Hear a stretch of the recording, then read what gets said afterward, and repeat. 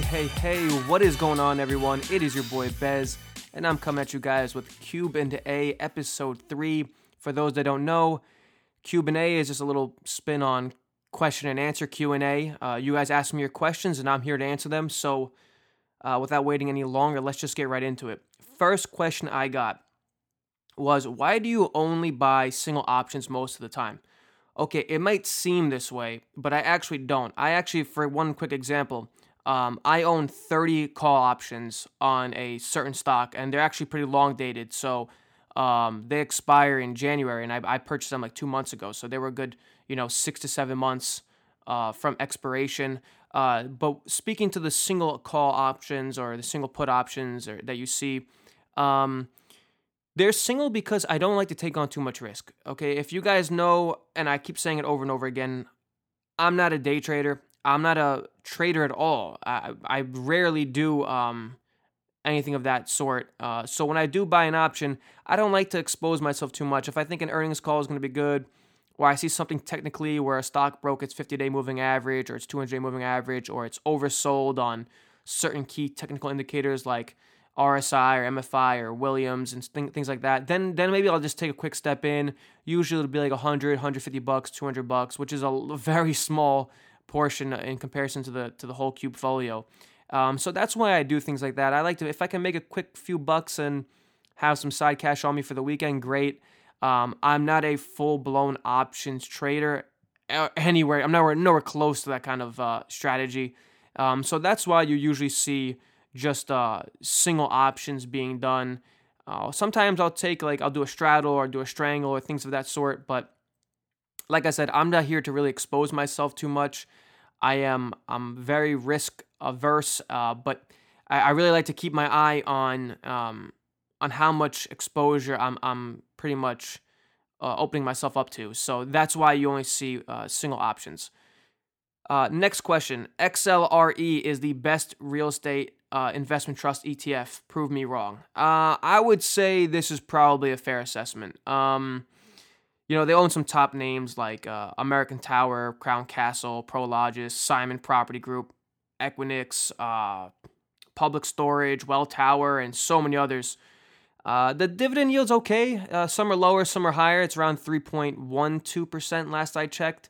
So the yield's okay, but it's more focused on growth. I mean, if you look at it, the ETF's up like 27% this year, outperforming just about every other REIT ETF I could put my eyes on. But one thing I will say is that it doesn't own a lot of REITs in the ETF. I think it's around 30 or 31, while others are in like the hundreds area. So you can make an argument that diversification could be a little better, but I'd say that's pretty fair. 30-something's already a lot to begin with. Maybe 100 is excessive for some people, and I could see that argument too. But I would say that it's a damn good ETF. It's one of the best performing ETFs. What is it? 0.13% expense fee. So, relatively inexpensive, to say the least. So yeah, I would think that's a good one. There's other decent ones out there like, what do you got? Comes to mind. REIT, REET is a decent one. It has a little bit higher yield. VNQ, Schwab's, SCHH. So these are all good ones. But I would agree with you. XLRE is probably the top real estate investment trust ETF. So go ahead and feel free to check that, guys, if you'd like. Moving on, worst investment ever. Okay, so this is an interesting question. I get it quite often. I don't know why everyone's obsessed with the worst investment. Why don't you ask me what my best investment is? No, I'm just kidding. So, look, I've lost my entire investment on options plays. I've definitely had a few of those. But that doesn't mean it's the worst investment ever. You see, a lot of people want to think about it in percentage terms, and it's important too, but it doesn't tell the whole story.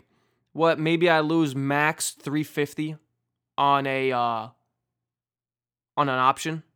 Okay, not the biggest deal. I mean, you have to remember, there's a good possibility I was going to lose on that options play, the entire thing, or I was going to maybe triple my money. And I like to take those odds, so I'm not mad given the reward that might have been on the table. I've played plenty of options where I made 300, 400%, and a ton of 200, 250 plus percentage gains. And the risk was you lose the entire thing. So I'm not mad about that risk reward, and I do it quite often. So that I don't consider as my worst investment ever, even though I lost 100% of the investment. I think where you really need to ask yourself when it comes to your worst investment ever is, um, what was the risk in regard to your portfolio? So when I was younger, much younger, we're going back like 4 years ago, maybe even longer at this point, GoPro and FireEye were a pair of trades that just did not work out for me. I lost maybe 30% on each of them. And I would say those hurt more because one, I really wasn't as aware of my strategy. I wasn't aware of, or I wasn't really thinking so much about the weight in which it was in my portfolio, which I think at the time was well over 20%. And that hurt. And that hurt. And it was also stupid because looking back on it, what was the reward there? Was really GoPro or FireEye going to double? No.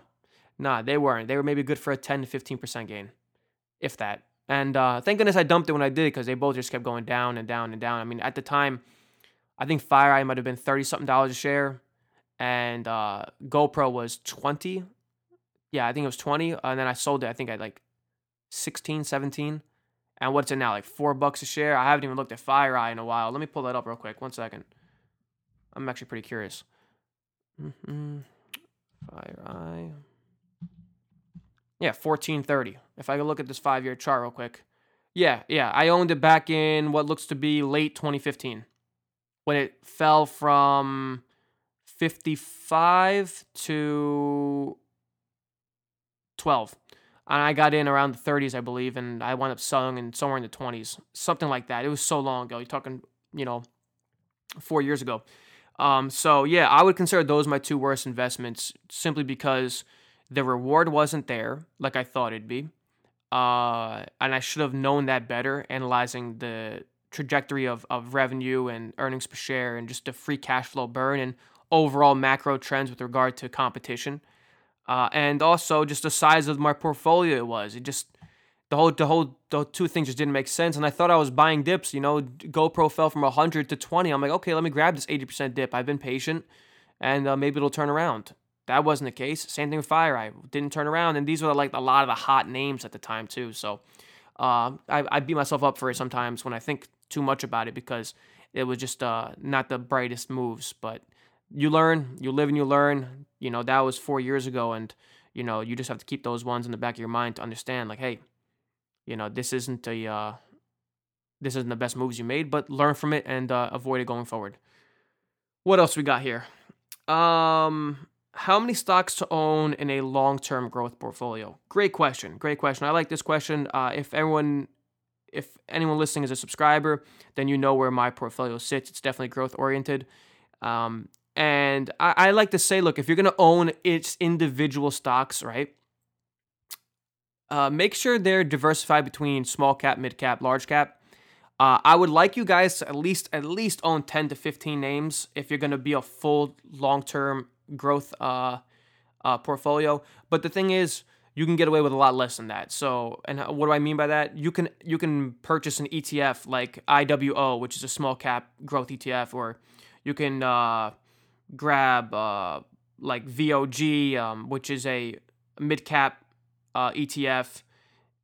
You can do IWF or VUG, which are large cap growth ETFs, and then you can add in your individual stock names. So in this case, it's not 10 to 15 securities in your portfolio, but like directly, but indirectly it is because the ETFs own 20, 30, 50, 60, 70 stocks within that ETF. So essentially you could say, oh, well, I only own 2 securities as part of my growth portfolio. I'd go, okay, well, yeah, one of them better be an ETF, and then the other one maybe is a small cap stock or some other name you just want more exposure to that might not be in an ETF or one that not a lot of people know or own. So those are a few different ways you can go about it. So you see, the funny thing about investing, and I'll just put this little disclaimer in here, is that the answer usually comes down to it depends. And I hate it, but that's why I try to give as many specifics as I can. But yeah, I would say it depends. But if you're just going to own single stocks, don't make it 2 or 3. Please don't do that. It kills me. As much as you're sold on the investment and as much as you believe in it, things happen, and honestly, a lot of people underestimate the amount of, or rather overestimate the amount of risk they can handle. They think, oh, if this thing moves 20 or 30% a day, I'll be fine. And then it happens, you're like, shit, I'm losing all the hair on my head because I can't take this. So be mindful of that. And if you're looking to expand your growth portfolio, then yeah, look at some ETFs, or if you've been experienced for a while and you're really sold on a few names, go ahead and add those in conjunction with that, or go ahead and just add more of the small cap or mid cap or large cap companies. This way you get a nice roundabout portfolio, and also do it in differing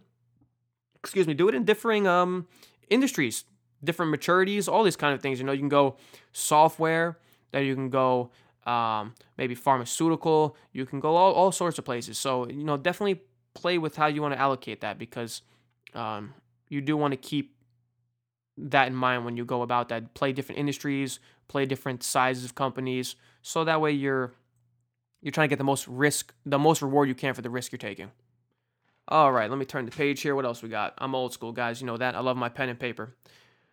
How old were you when you started investing, and with how much capital? If you go back to episode 1, I started my sophomore year of college. So what was I, 17 years old, 18 years old? And I started with $1,000, and my dad did a 1-for-1 match. So technically I started with $2,000. That did not last very long, to say the least. I opened an account with UBS at the time. My dad's friend was a broker there, and he opened the account for us, and it was like $100 startup fee and $50 cost for trades and monthly maintenance fees. The stocks we bought were so stupid, and it was just not a good time. And I look back on it, and I really do laugh because of how little I knew. And I know some of you guys are in the same position, and that's a lot of the reason why I'm doing all that I'm doing, is so you guys can avoid that. I wish I can go back and save myself a quick $2,000, but I guess sometimes you got to learn the hard way. So yeah, I started at 17, 18 years old with $1,000. Dad matched that $1,000. I wish Robinhood was around at the time, but unfortunately it wasn't. Trades at the time were at least like $15, which wasn't that bad. But when you're only investing with $1,000, $2,000, it adds up. You can't really do too much trading. Just to get in and out, it's $30. The options trading was way more than that, but I never touched options. I didn't know enough, and if I didn't know how to buy and sell something, then I didn't touch it. So at least I had that covered. So that's the answer to that question. Next question is a little more in depth, a little more specific. Is the German economy in a recession? Technically, they're not yet. A recession is 2 sequential declines quarter over quarter. All right, so like for example, in Q2, Germany reported a negative 0.1% decrease in GDP year over year. If the next quarter is another decrease year over year, then they're technically in a recession. So 2 quarters of back-to-back negative growth year over year in GDP is the definition of a recession. So if Q3 comes in negative, then yes, technically Germany is in a recession. So why? Okay, great. I can tell you, right? But let me tell you why. I want to give you guys as much value as I can. And unlike a lot of people that want to do podcasts, okay, and I'm not trying to jab at anybody, they just want to go off the top of the head. When it comes to this industry, when it comes to this kind of stuff, you cannot go off the top of your head. You have to know what the hell you're talking about. So here's the situation with Germany. A lot of it's stemming from broad weakness in just the Eurozone in general. Okay, growth is struggling. Draghi, the ECB president, is trying his best to get the growth spurred again, get inflation at least coming back to life a little bit. It's just not happening right now, okay? Another reason, point number 2, car sales have not been that great. If you look at Daimler, if you look at Volkswagen, if you look at BMW, they're trading at multi-year lows. Specifically Daimler and BMW, they're trading at over 5-year lows. And this is because they're struggling. And it's for a couple of reasons. One, people are going with a lot of the ride sharing now, okay? People are seeing a lot less need for cars, especially in like city areas, okay? That's number 1. Number 2, their biggest buyer, or one of their biggest growth buyers has been China, and they've reported car sales down for 13 straight months. So that's hurting their manufacturing sector, because that's really what they rely on. That's their bread and butter, exports.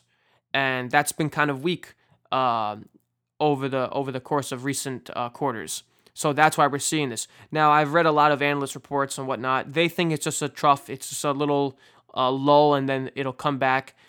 I tend to agree with them, and let me tell you why. So unemployment rate's at 3% for Germany. Freaking stellar. Labor participation rate is at 61.5%, which is just off all-time highs. Okay, and what Germany's having a problem with right now is very interesting. They almost have like a shortage of workers. They have rising wages, and the housing prices are rising pretty quickly too. So it's almost like they just like were stepping on the pedal for so much, and now they I guess maybe redlined for a little too long, and now they're cooling off a little bit. Because if you look across the board, their economy is pretty healthy, especially when you compare it to their counterparts in Europe. Okay, that's for sure. For example, average monthly wage in Germany. Okay, I'll give you guys the best here. I'll give you guys the stats. 3,932 euros a month is what the average person in Germany is making today. If that's 3,932 euros. If we track it back 5 years to 2014, this was 3,450. Okay, so the average German is making another 500 euros a month in a span of 5 years. That's pretty damn good. That's pretty good. It's over 100 euros a week extra. You know, and when you look at the youth employment is as low as it's ever been at 5.6% unemployment. So like that's what I'm trying to get at, guys. They're almost overworked right now. There's so many people at work, it seems. At least that's what the data is telling me. And it's just somehow growth isn't there because it's really so reliant on the manufacturing. You know, manufacturing production, I might as well just leeway into this, has fallen dramatically. In the last, every month since November, in fact, manufacturing production has fallen year over year, with the most recent decline being 6.1% year over year drop in manufacturing production. So that was actually its greatest drop over the last couple of years. So that's what's happening right now. People are worried. The trade tensions is really what is I believe, pushing the story here and making people nervous. Then you have Brexit and you have all this other stuff going on. Just overall weakness across the board. People uncertain about fiscal policy. People uncertain about monetary policy. If you guys are not sure what fiscal and monetary policy are, please go back maybe 5, 6, 7 episodes. Check out that episode. It's a great one. Definitely jam-packed. So that's really what it's coming down to. I've also read other articles that are talking about how a lot of this comes down to Germany's inability or inefficiency to allocate enough funds to communication, infrastructure, education, and now it's biting them in the ass. And, to be honest, when I think and I read of that, I do think of the United States in a sense. I've mentioned it in other episodes as well, where I do worry about the infrastructure in the United States and how that could prohibit productivity. I mean, think about it, guys. And I, like I said, I've never been to Germany. I can't comment firsthand, but I can definitely tell you about the tri-state area up here in, New York, New Jersey, Pennsylvania. We lose so much time working just from transportation. I mean, it can take you. I live in Central Jersey. Once you get to that tunnel to get into Manhattan, you could be waiting an hour. Okay, many of us here in Central Jersey, a lot of my neighbors, we commute. Okay, I don't do it anymore. But they commute 2 hours each way. Easy. So 4 to 5 hours a day in commuting. Okay? And look, you can say, oh, move closer to the city or go into the city. Look, I get it. It's not for everybody.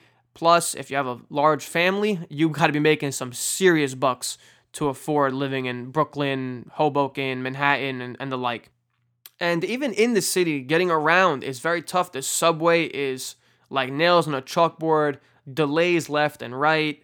So we have a lot of work to do ourselves here in this same predicament here, and we're seeing that it's affecting Germany. At least that's what the analysts are saying. So this is a good rough little synopsis on what is going on in Germany right now, and it looks like they actually might in Q3, just because of the way the manufacturing numbers are coming in, that it'll be another negative quarter as far as GDP goes, which would technically mark them as a recession. But if things get patented up, and get a little better on the trade war side, and reduce a lot of this uncertainty, then we could be looking at a bounce back. So we should all be keeping an eye on Germany for sure, because it really is the lifeblood of Europe.